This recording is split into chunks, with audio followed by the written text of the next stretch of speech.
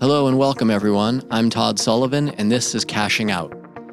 This show is an open dialogue with fellow founders and former business owners sharing their stories and advice about selling their companies to some of the top acquirers in the world. Today, I have a special guest, friend, and independent sponsor, Brandon Halcott. Brandon started in investment banking at Goldman Sachs and then jumped to private equity to learn the tricks of the trade. After graduating from Harvard Business School, Brandon not only started a company, but he also worked in strategy and in M&A roles in multiple industries. Ultimately, Brandon discovered his life-changing opportunity as an independent sponsor by purchasing and rolling up dental practices in the Midwest. 5 years later, after building up a significant business, Brandon and his partner were approached by a much larger organization to be acquired. For many independent sponsors, buying a business takes incredible skill, patience, and persistence. Success does not happen overnight, and it takes real sacrifice. Brandon's story is one of systematic and tireless pursuit of improving his personal business skill set while diligently searching for his big opportunity. I hope you enjoy my conversation with Brandon Halcott. So Brandon, thank you for being here. I am really fired up that you have decided to share your story, your entrepreneurial journey. You're really the first independent sponsor that we have had on. And I know you've had that entrepreneurial bug for a long period of time, but that independent sponsor or that entrepreneurship via acquisition journey, I think is different.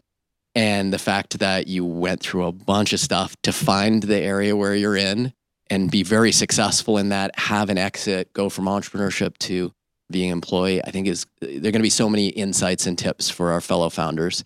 So I really appreciate you doing this. And I'll say one thing, like as soon as I knew that you were going to take this time slot, I didn't think twice about bumping Mark Cuban from this spot. So thank you for being here. I appreciate it, Todd. Excited to spend some time together and chat. And yeah, we'll have to apologize to Mark later on. So I like to start a little bit about how we know each other, right? So I think the first time we met was our kids were at some like gym together, jumping around on mats, right? And we're like 2 or 4 of the parents kind of hanging out in there.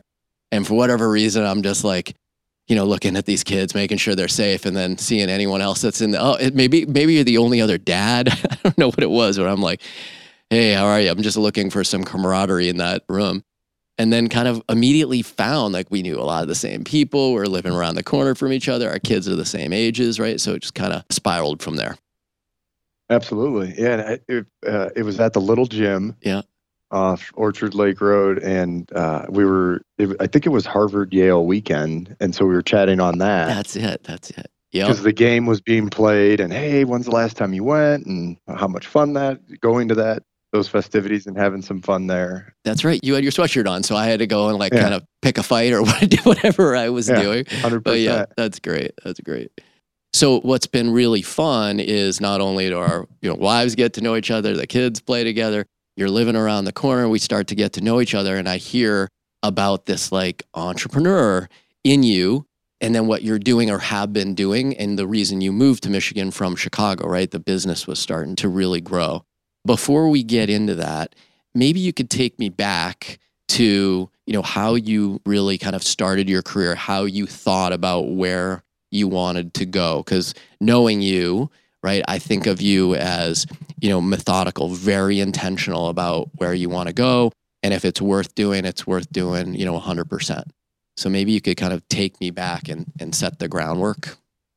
Yeah, absolutely. I always like to start with where I grew up because little non-traditional, growing up on a farm in central Illinois, half an hour from a stoplight. And I just think that upbringing is a part of me today and will always be a part of me.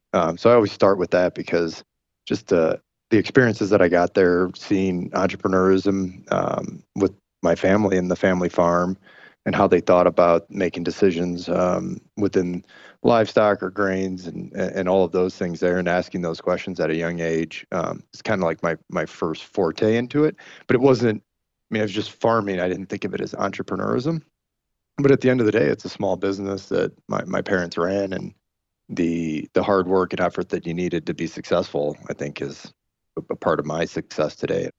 So fast forward to coming out of school and working in finance, wanted to have that opportunity to see the world from a financial perspective, see the larger plays that are happening, both from a M&A perspective, raising capital for IPOs, things of that nature. And it was a great education that I had. I'll be honest, I wasn't the best. At the end of the day, like if my three-statement model didn't balance, it didn't cause me to stay up or try to solve that for the next 5 hours until the 2, 3 a.m. in the morning at your analyst desk in investment banking. And that continued to be a factor. Hey, that I did well because I worked really hard and had great relations and rapport with management teams. But as you look at in my career in finance, hey, I had more to give and it was somewhere else. So after business school, started off first worked for a CEO as a chief of staff, and then went to had a car repair company, very similar to Safelite, doing paintless dent repairs, so PDR, and then small scratches, so cosmetic repairs. And great industry, fragmented industry, so it was an opportunity to consolidate and bring a new product to the industry. And did that for a bit, and then moved into for-profit beauty school chain.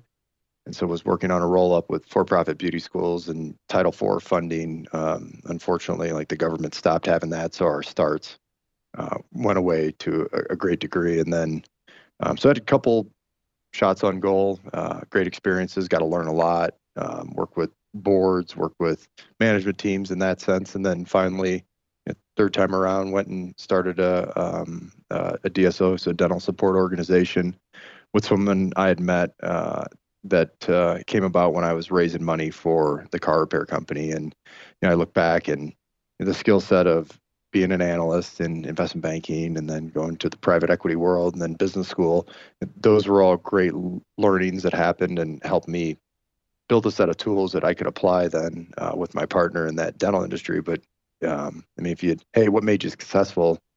Just really didn't quit and really wanted it to work out and needed it to work out. Put that together, and that's a little bit of the journey to the dental business I was building in the Detroit area. But more importantly, like, hey, the background and the components and the decisions that happened to get me to that point in time. So let me just step back. So you were in this auto repair area, and then you were in beauty. Were you founder? Were you strategy and M&A? Like, what was your role in those businesses?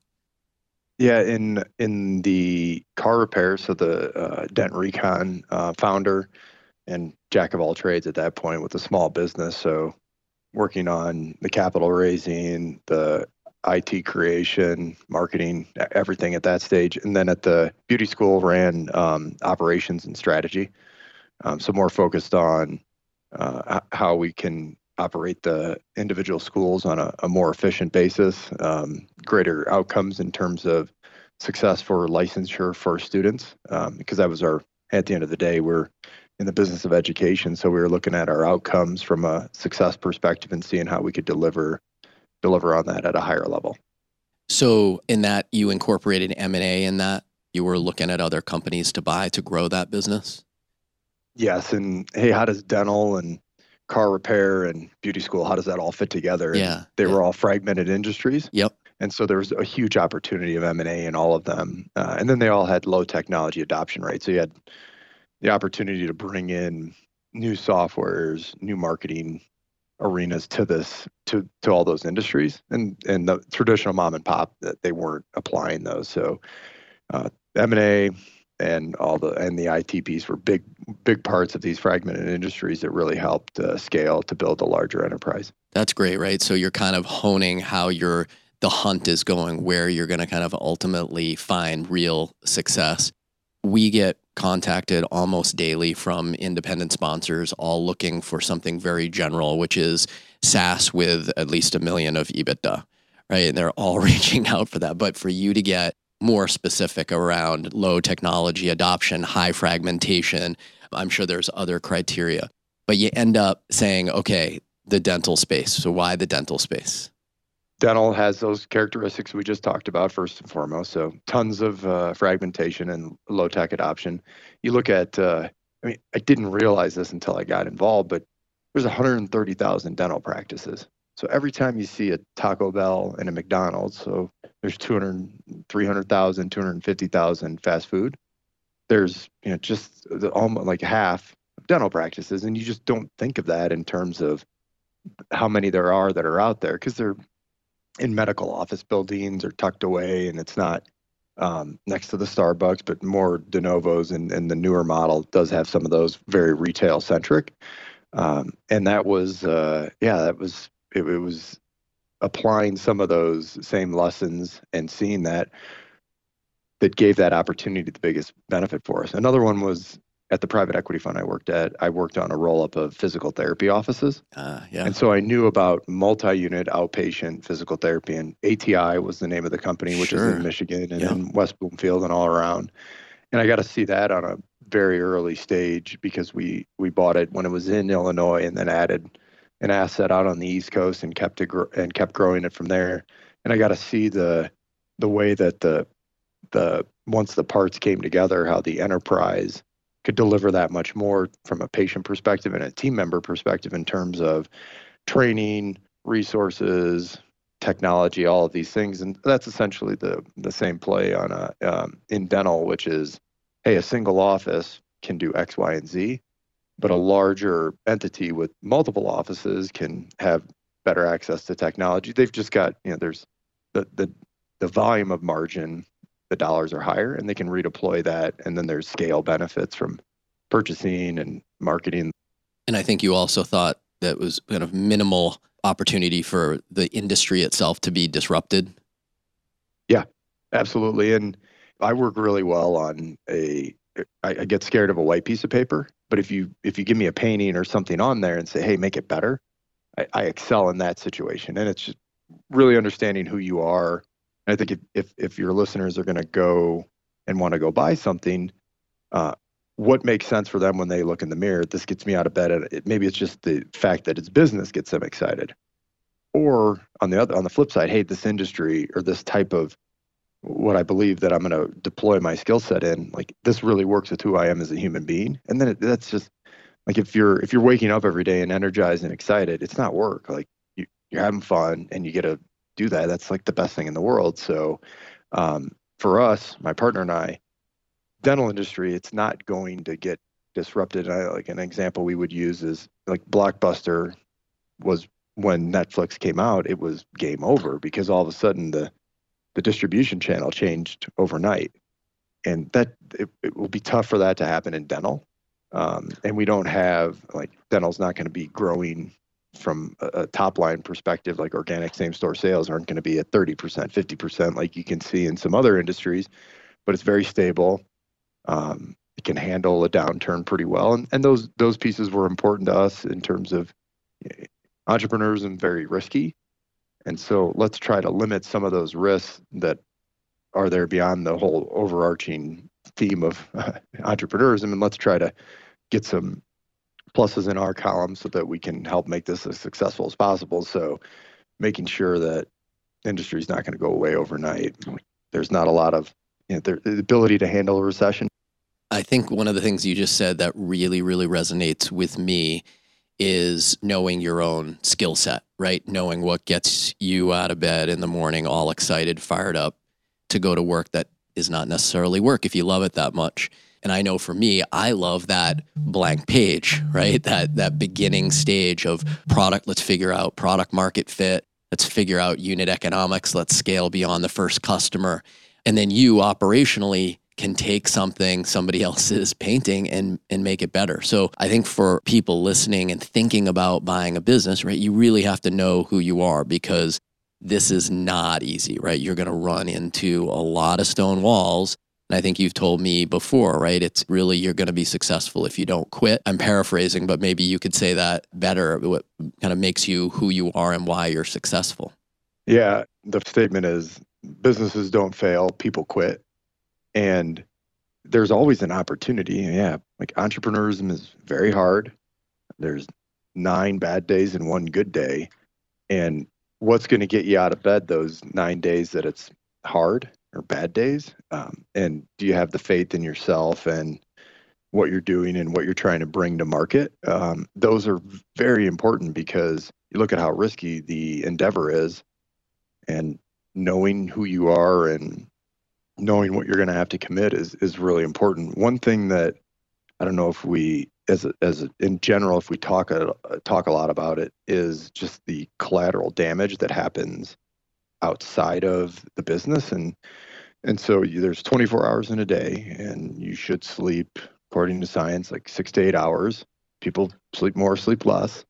And then there's 16 after that. And what do you, and if you're working for 8, and then the other 8 to your family, you're working for 12. And I just mentioned that because the collateral damage, like it's a commitment not only as an individual, but as the institution around that individual. And that could be um, the family that's currently there, spouse, significant other, children, and then friends, because you're doing something that's really hard. Like building a business is not the easiest thing, and that's why there's huge rewards for it, both professionally and financially. And those rewards are there because of the difficulty that exists. And you have to be honest that going down this path creates these casualties that are on the side, and understanding that commitment, and then being honest with not only yourself but those around you, loved ones, friends, and making sure that you've got a path to not not put those to the side and not have them totally fall off. Businesses don't fail, people quit. And so, hey, why are you quitting? Well, I've got these exterior motives that I've got. It's my family, it's my friends, and these things. And so there's a lot that goes into it, I'd say, and being very transparent and open and honest with yourself and others at that initial onset of what it's going to take to be successful can then lead to success, because it's not all like chutes and ladders that are just going down. That's really easy. It's a lot of uphill and pushing something uphill. And we obviously celebrate entrepreneurs in this country in a great way, and we celebrate their success and what they've been able to do. But I don't think we've done a great enough job of shining the light on what it's taken to be successful, and the sacrifices that not only that individual, but the sphere around them, friends and family, those sacrifices that they've made as well. Because you might not be at work, but are you present? Well, if you're not, you're thinking about the business, working on it, and that's what makes success. And we could do a better job of that, I believe, in terms of what it actually requires. Yeah, I hear you. This is a very common theme in the people that I talk to, and certainly what I've experienced in my life. And it sounds like you have, I mean, I know your family, right? You have fantastic support, as do I. And even when we go into this, we can warn what we think is going to happen, and it ends up being 10 times harder. So it's really important to have that support system to keep you going, and also to pick up where you're going to falter, whether that's with missing trips with friends or not being present at home, right? You said it really well, that we don't focus on those things, and those are real. And, you call those casualties, right? It's those moments, the moments that you are losing are the casualties. Yeah, you're absolutely right. So thank you for sharing that. So you've made the commitment, you're going into the dental world, you know what kind of you're looking for. Are you using your own money at this point? Is it partners? Is it outside capital? How are you going to finance the first purchase? Yeah, before that, I personally had used some, like had passed the hat at the startup, the car startup, and then the beauty school chain was backed by a family office, but I mean essentially a sponsor, so a private equity group.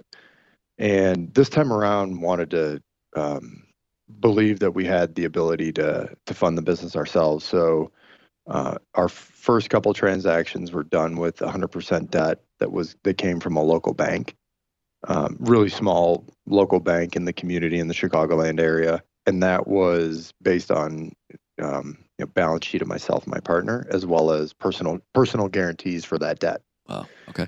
And so didn't need to have any outside capital. And the reason that wanted to do that is had experience on working for an institution, and then passing the hat on an investor's perspective, but wanted to keep more of the pie, and found a way to do it from a financial engineering perspective. And the reason to keep more of the pie is you're working for yourself versus working for others. And dental is, and then in the industry, we're able to do that because there's low working capital, and then there's also low capex. And the entry multiples on single locations, because of the risk that there's a provider, two providers, but if something happens there, there's a lot of key provider risk. And so your entry multiple on a single location is not that high.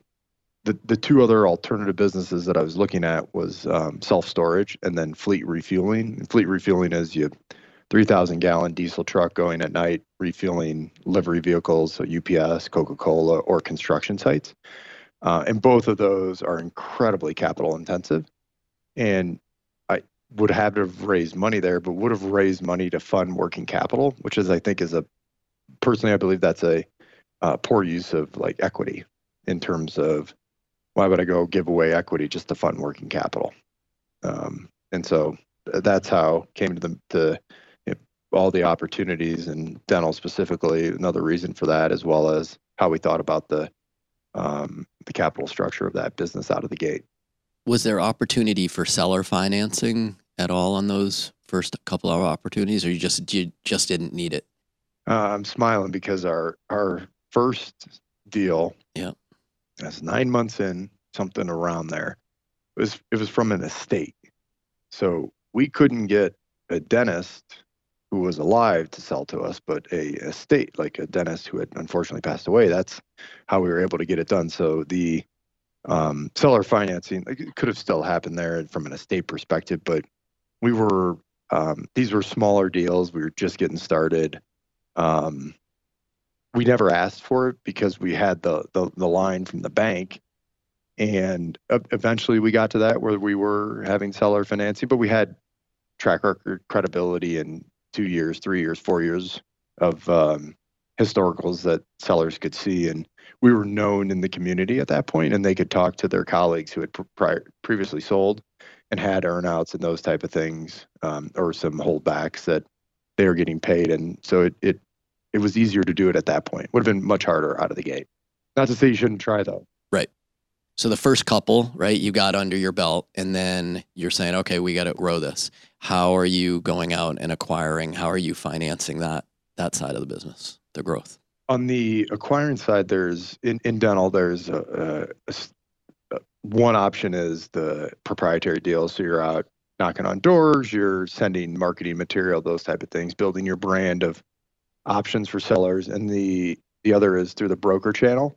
And so there's a very well-established network of brokers who have relationships with clients and that are at different stages. And those are both great pipelines from a affiliation perspective to look for new deals. And then on the financing side, so the first local bank, we did 4 deals with them. And then I think it was number 5 or number 6 where they were getting a little concerned. We went to a regional bank that was in the Midwest, and they had done a little bit of work with DSOs, so they knew about it. We joined up with them, and I think we got to somewhere in the like 10 offices, maybe low teens, but we went from that 5 or 6 where we were before to that 10 in a year and a half or a year. Wow. And they got gun shy pretty quick. And hey, I know you guys said you're going to grow, and you're delivering on that, but this happened pretty fast. And so it was at that point we went to then we went to look at professional lending institutions. So ones that have LPs with committed capital that are looking to lend into high growth businesses. And most of those are already working with financial sponsors, private equity funds. And that's the type of institution that we ultimately got to then have it was a delayed draw term loan that we had. And they would give that to us in tranches. We would provide the pro formas as well as the financials and all of our diligence on the practices, and then they'd go to their committee and fund. But it was an interest only type loan that we had that ultimately really helped us accelerate our growth to get to. I mean, ultimately there were 27 deals done in the 5.5 years, and that that allowed us to scale at that rapid clip. So it wasn't the first one, and it wasn't the second one, and personal guarantees eventually went away. So that is our financing story throughout the history of True Family. So you got to some top line. How big did you get the business? Wasn't 20 million, and wasn't 100 million. Okay. Just Yep. I'll share that. Got it. Got it. All right. So yeah, sizable business. Now, what triggered this idea that, hey, now's the time to sell? Well, it's interesting how COVID came for all of us. We had a great pipeline. The existing core business was performing really well, and then you're told that you have to shut down your business, which was very scary. I mean, I looked at my wife, I looked at Jenny, and said, "Wow, I don't know what we're gonna do here because we literally couldn't serve customers. We could do it episodically. So someone broke a tooth, they had a root canal, something like emergency pain, but we couldn't do preventative care. People couldn't come in for their cleanings, and our business was built around optimizing oral health. So we wanted, you got to come in twice a year because that's going to lead to overall health. And to go to like essentially zero was Scary incredibly, days. yeah, I mean, scary and just, I mean, it literally, did we make bad decisions? Did we do something wrong? We talked, your earlier questions, Todd, around the industry. Hey, you thought it handles recession and people have teeth and need clean, but didn't put a pandemic in my thought of like what could happen here. So March, April, May were very challenging. To sit there and not know what was going to happen and not know how we were going to keep going. The fear factor was high, and the anxiety was incredibly high, and just for everyone. But we did a lot of things during that time to create the culture and the community of True Family to prepare us for June when we got the call that we're going to be able to open again. And we were in Illinois and Michigan, so two states that had very restrictive policies. We opened up though, and patients wanted to come back. They were comfortable with that. And then we were able to, performance-wise, we were able to do a great job to get back to what we had in regards to our budget. And so we weren't actively looking to sell the business, but we had great relationships with a lot of larger organizations in the industry. And these relationships go back to the days when we founded the business and had some questions on how to do things.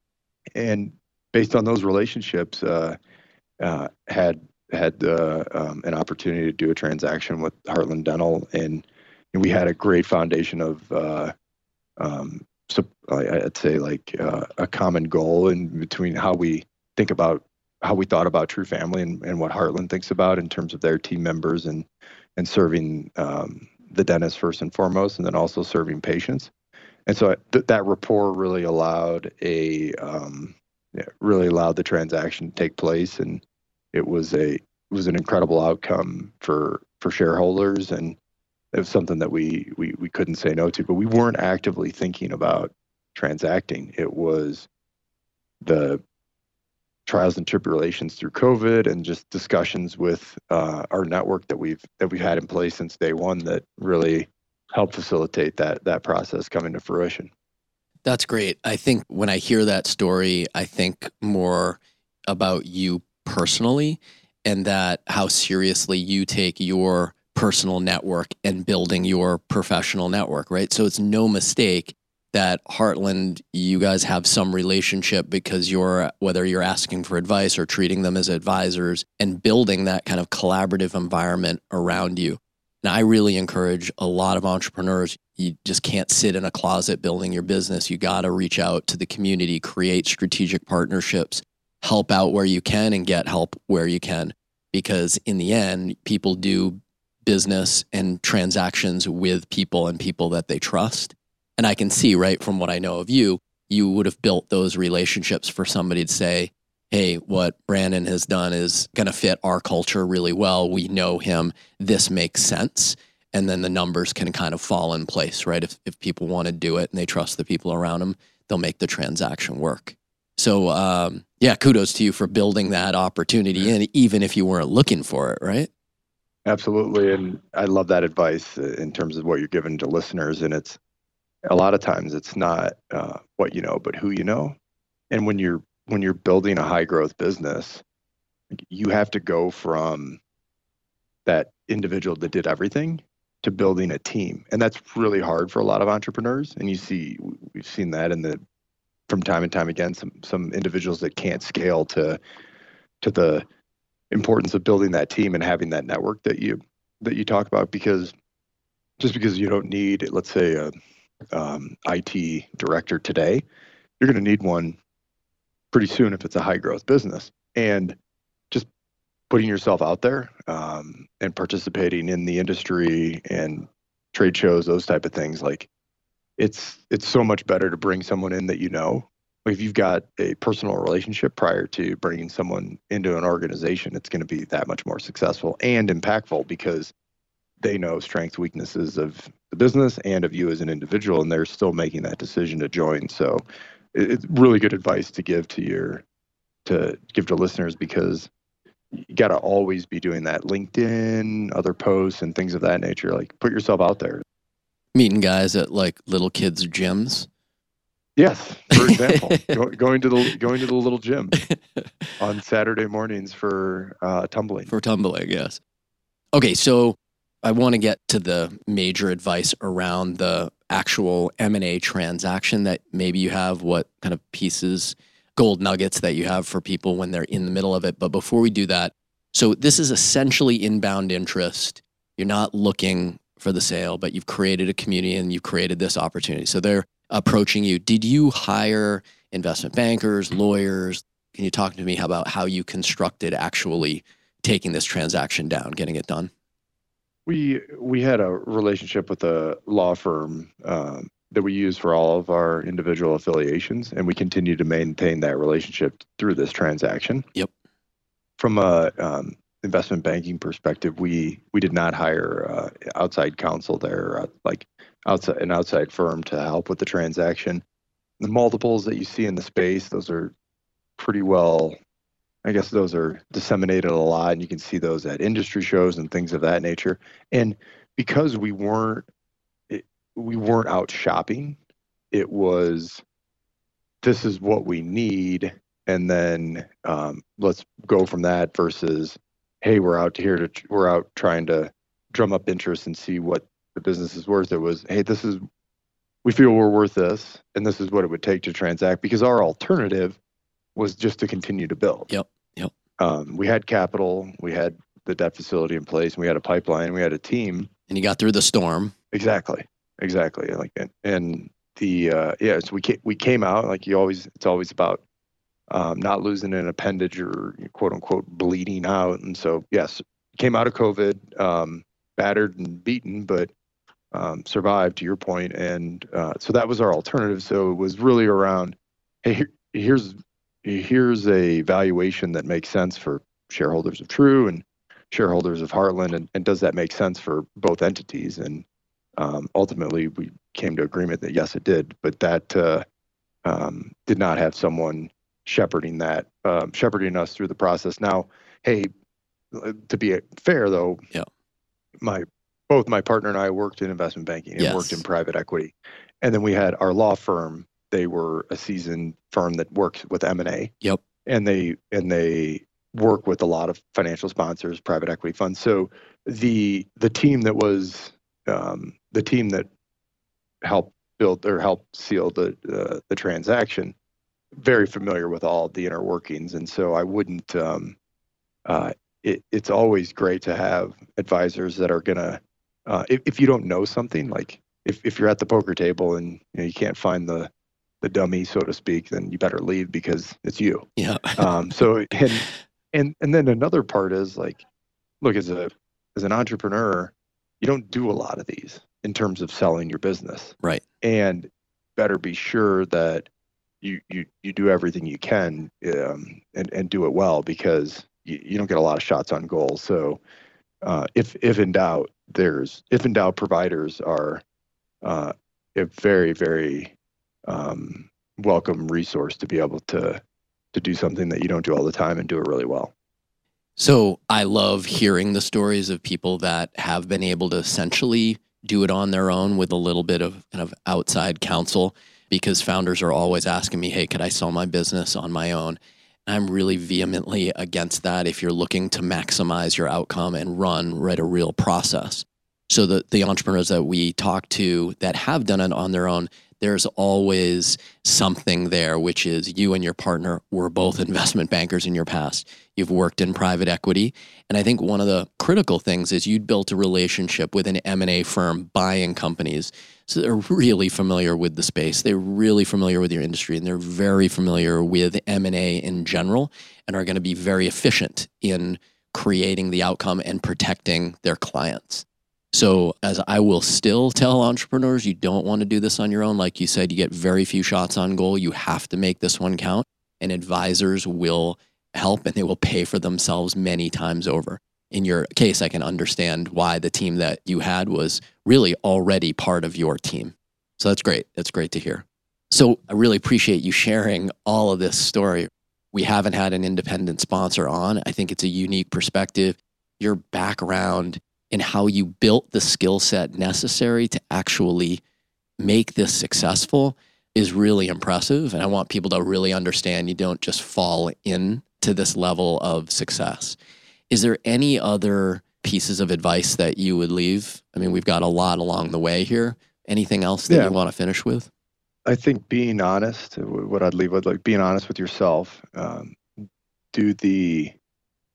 the rewards, but also the challenges of entrepreneurs and worth it to you? And then make sure that the team, and that team can be the family, the spouse, everyone else, like make sure that you appreciate that team, because they are an incredible piece of one's success. And it shouldn't come lightly that it's all you or an individual you. Like it's a team, and everything is a team. Was an athlete and believed that everything's a team sport, and it always helps to have the best and brightest around you, and that includes that family and friends. So thanking them to help you be successful is really important in my mind, and making sure that you appreciate that. I love that advice. We've heard it many times, and sometimes you feel it internally, but don't know if it's real for everybody else. So that's like just a major lesson for everybody to take from this conversation. Brandon, thank you. This has been awesome. I think people are really going to learn something from this, and that's the goal of the Cashing Out podcast. Is really, we think of M&A, and it's very much a black box for most entrepreneurs who have not got to go through this process. So revealing kind of the inner workings is really helpful. So thank you. Oh, happy to be here, and hopefully there's some good nuggets in there as people go on what is an incredible journey, and something that is, the highs are as high as they come, and should enjoy every piece of it. That's great. Thank you. Thanks, Todd. Thanks again for listening to the Cashing Out podcast. For more founder exit stories, please subscribe to the Cashing Out podcast on Apple iTunes, Spotify, or wherever you listen to your favorite podcasts. And please remember, ExitWise.com and the Cashing Out podcast are for entertainment purposes only. This should not be relied upon as the basis for investment decisions.